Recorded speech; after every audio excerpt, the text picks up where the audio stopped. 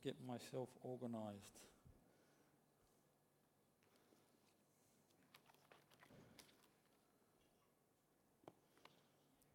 Let's pray together.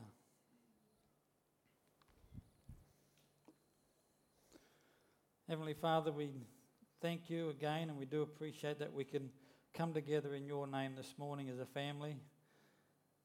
Father, we thank you for your word that we can read, we can learn from. I thank you, Lord, for the words that you've given me this morning, that Holy Spirit, you would use them to touch people's lives this morning. That all of us, we would be open to hear from you in whatever manner. In Jesus' name, amen.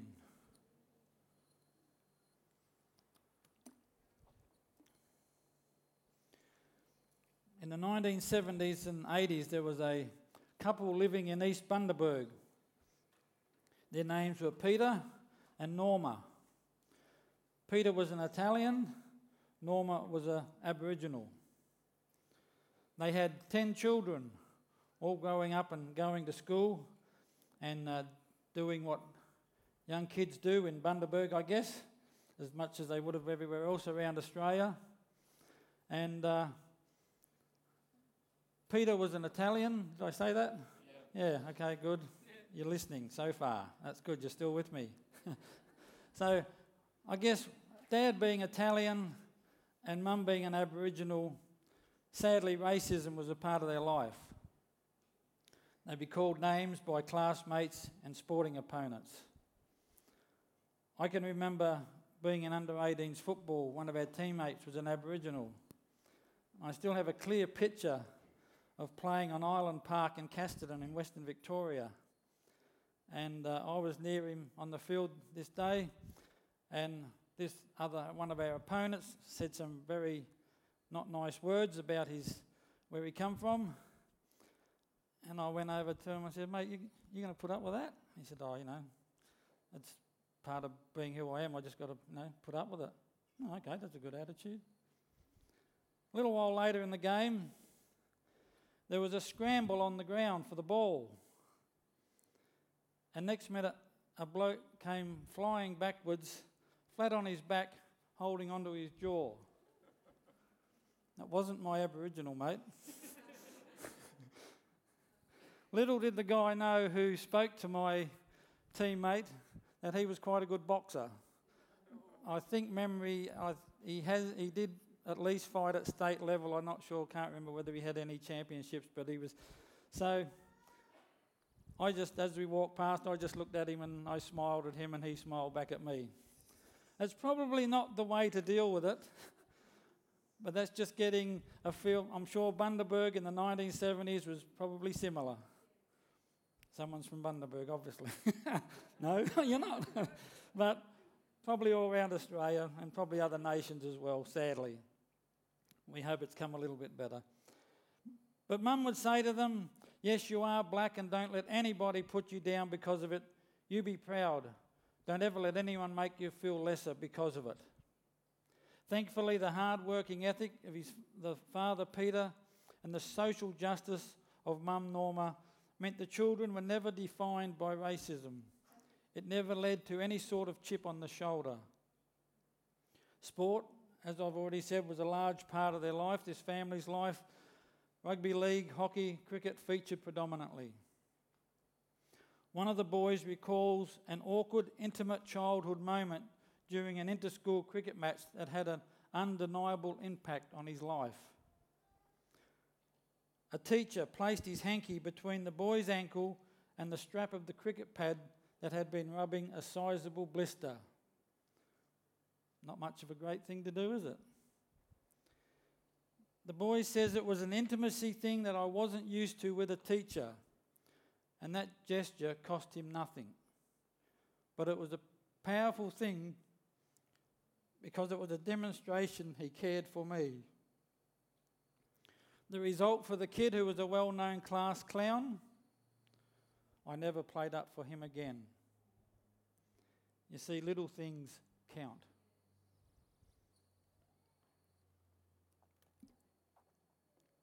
We live in a world that is full of bad news, don't we? I was leaving this morning and the news was on, And the two items I heard as I was leaving home, a young teenage boy had been killed in a bike accident in Sydney, I think, and on Friday a pregnant lady was killed in a car accident in Hobart.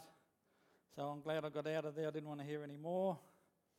But when I go on Google now, I get all these news items on my page, and you'd rarely see a good one. We're just bombarded, aren't we, with negative news, and that's the reality, though, that life can be tough, it can be unfair, it can be cruel. But when someone does one little thing in our day, it can certainly brighten our world, can't it? Yeah. What is probably insignificant to them really counts. In Matthew chapter 5, we read, verse 13, Matthew 5, verse 13, "You are the salt of the earth, but if the salt loses its flavour, how shall it be seasoned? It is then good for nothing but to be thrown out and trampled underfoot by men.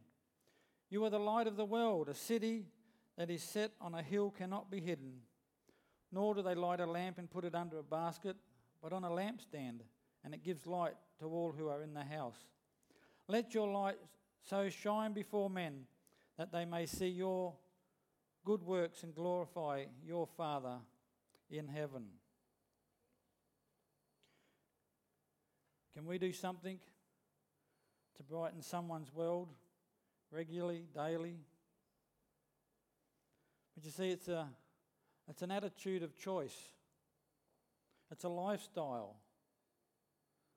See, this morning, I could say to challenge you all, let's do one thing this week and touch somebody else. Do a little thing for someone. If I'm lucky, 25% of us might do that.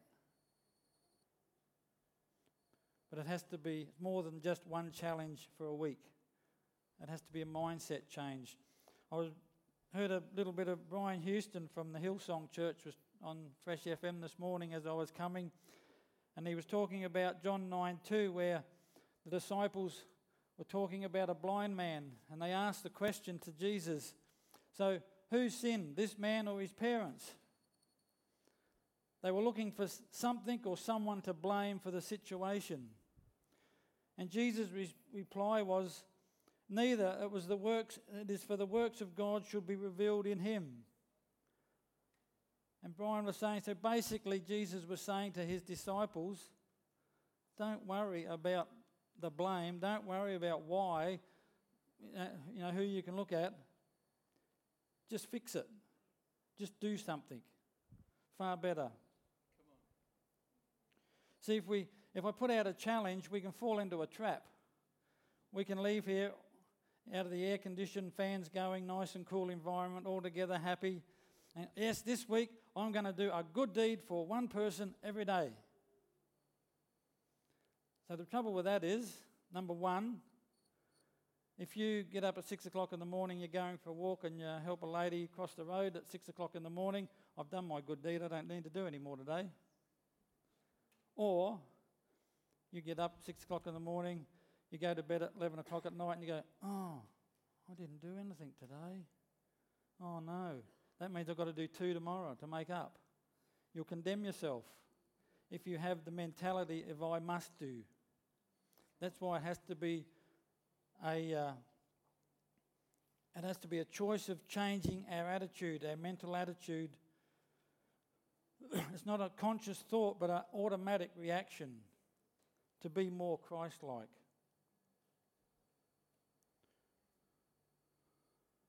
Many years ago, there was a little boy, and he went to a meeting.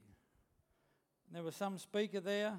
The crowd was huge, and he managed to get himself up near the front, and it seemed to be like the meeting was coming to a bit of an end, and he was just sort of wandering around out the front, and here was the speaker, and some of his mates were talking, and the speaker said, hey guys, I want you to feed all these people. And his mates are going, how are we going to do that? We're miles from a supermarket, we're not going to be able to. And in true childlike fashion, the little boy had 5 loaves and 2 small fish. Now the adults would go, If it was me, well, not much point giving them that. That's not going to go anywhere. But don't you love kids? You're talking about being $1 million in debt and they'll get their piggy bank with $3.63 and here you can use this to help. Yeah, come on. Well, that's what the little boy did. This might help. And so the little boy sat and watched in amazement as this man took this, prayed for it, gave it to his mates, told them to go and give it out to everybody and then collect what's left over. Imagine the little boy's look when he saw 12 baskets of bread left over from his little 5 loaves and 2 fish. Little things count. One little thing that changed a day for over 5,000 people. The Bible records it as men, whether it was a men's meeting or whether there was men and women there, we don't really know. But 5,000 men to start with is not a bad crowd, is it? When the people saw him do this miraculous sign, they exclaimed, "Surely he is the prophet we have been expecting." Their life was changed by a little act of one little boy. All things are possible with God. Yeah. Who knows what God can do when we do one little thing? Little things count. Yeah.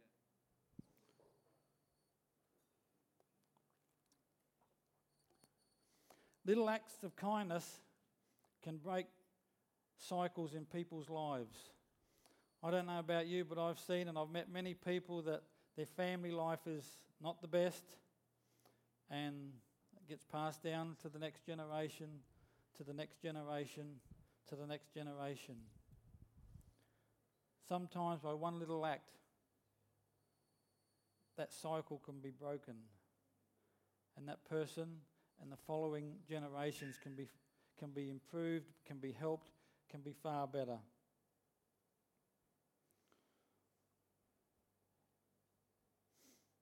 Our boy's life in Bundaberg could have turned out quite differently, I expect, except for a little thing a teacher did.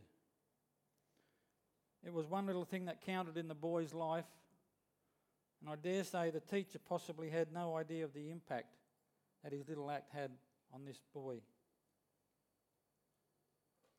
So just imagine this morning what our little acts could do. The lonely could have a friend who in return they would start becoming friendly to others.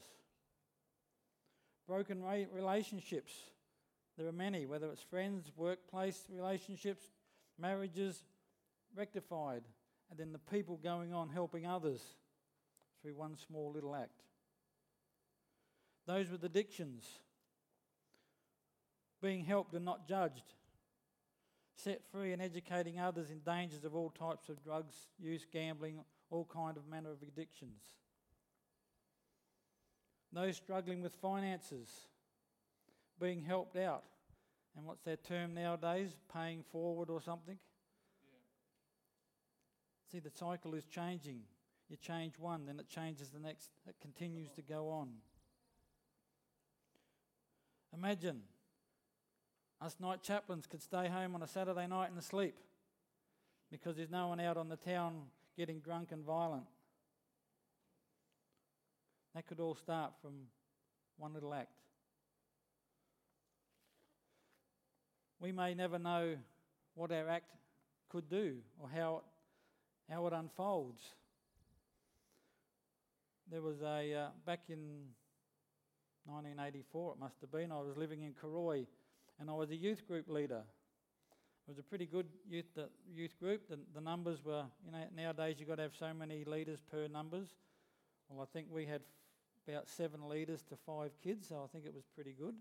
It worked quite well. There was a young man there who I didn't think I'd sort of paid any more attention to than anybody else. And some years later, I was talking to my friend who was the leader of the group, and we were just talking about where some of these kids have ended up and that. And he said, I can't even remember his name. Remember such and such? I said, oh yeah, he seemed like a good young fella. And he said, yeah, he's still going to the Uniting Church down somewhere in Brisbane and yada yada. And I saw him not long ago, and he commented how much he looked at me and how I'd influenced him. I thought, really? I had no idea. And that kept him in his walk with Christ, or part of it. So we don't know how we're going to influence people. Matthew 5:16 says, let your light shine before men, that they may see your good works and glorify your Father in heaven. Little things count. Many of us would know the two greatest commandments. Jesus was asked, what is the greatest commandment? And this is his... Oh, I went too early. There we go. We'll get you back onto that. Focus. What's that say? Little things count. Good. And the two greatest commandments are these: and you shall love the Lord your God with all your heart, with all your soul, and with all your mind, and with all your strength. This is the first commandment. And the second like it is this: you shall love your neighbour as yourself. There is no other commandment greater than these. The Amplified says, you shall unselfishly love your neighbour as yourself. You know, it's a sad thing that I often see the first thing that Christians will let go is the second commandment. They continue loving God, but they have a real hard time unselfishly loving their neighbour. If we can do that, we should have that attitude continually of loving our neighbour, whether our neighbour is our fellow Christian or someone out in the world. We need to be continually having that attitude of being able to help.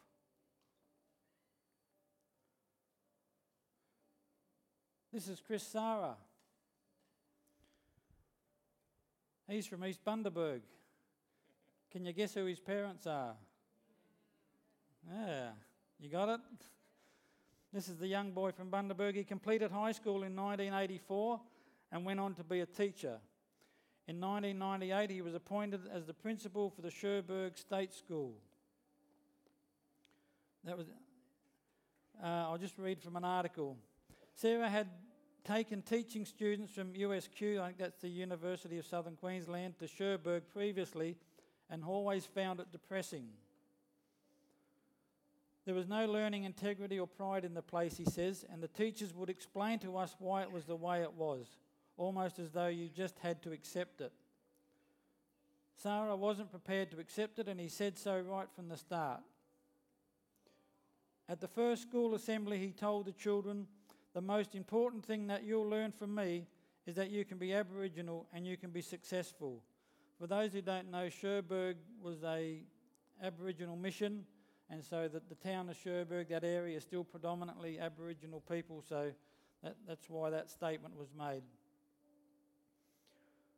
Through working with parents and the community, changing the culture at school, until he had teachers and community leaders who believed what he did.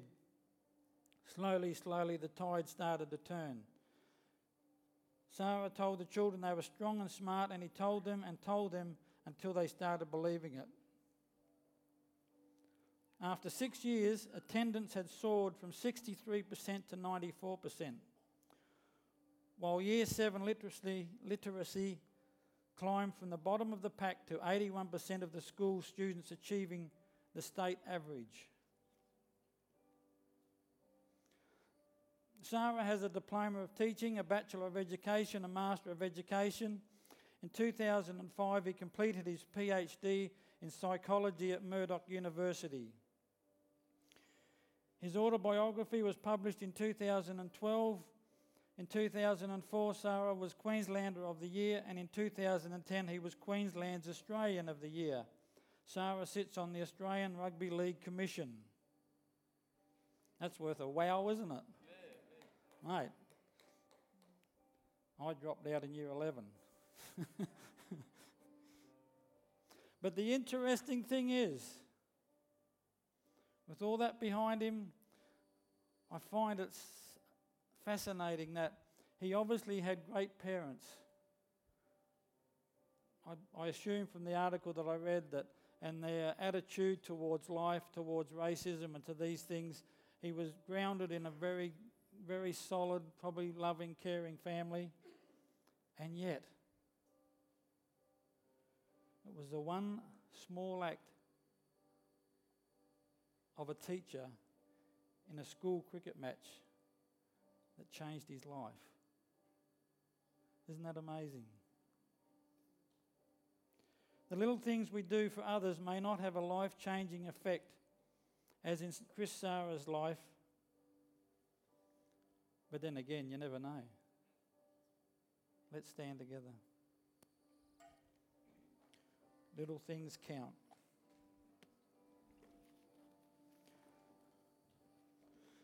Heavenly Father, we just thank you for a story of a man like Chris Sarah, and how just something, what to many of us would probably seem so insignificant, most likely to the teacher who did it. And yet it changed a young boy's life.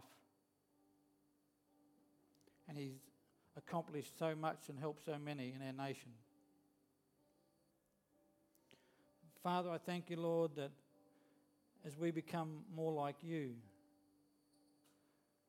that we can be like that teacher, not thinking about it, not wondering why he hasn't got a pair of socks on to protect his ankles or whatever, but that we would just always be ready to do that small act. That little things would count. May we in this church be a group of people that would influence, however small or great, our community. And we thank you, Lord, that we can only do this through you. And that as we shine our light, that lives will be changed. People will be set free. And we give you all praise and all the honour. In Jesus' name, amen.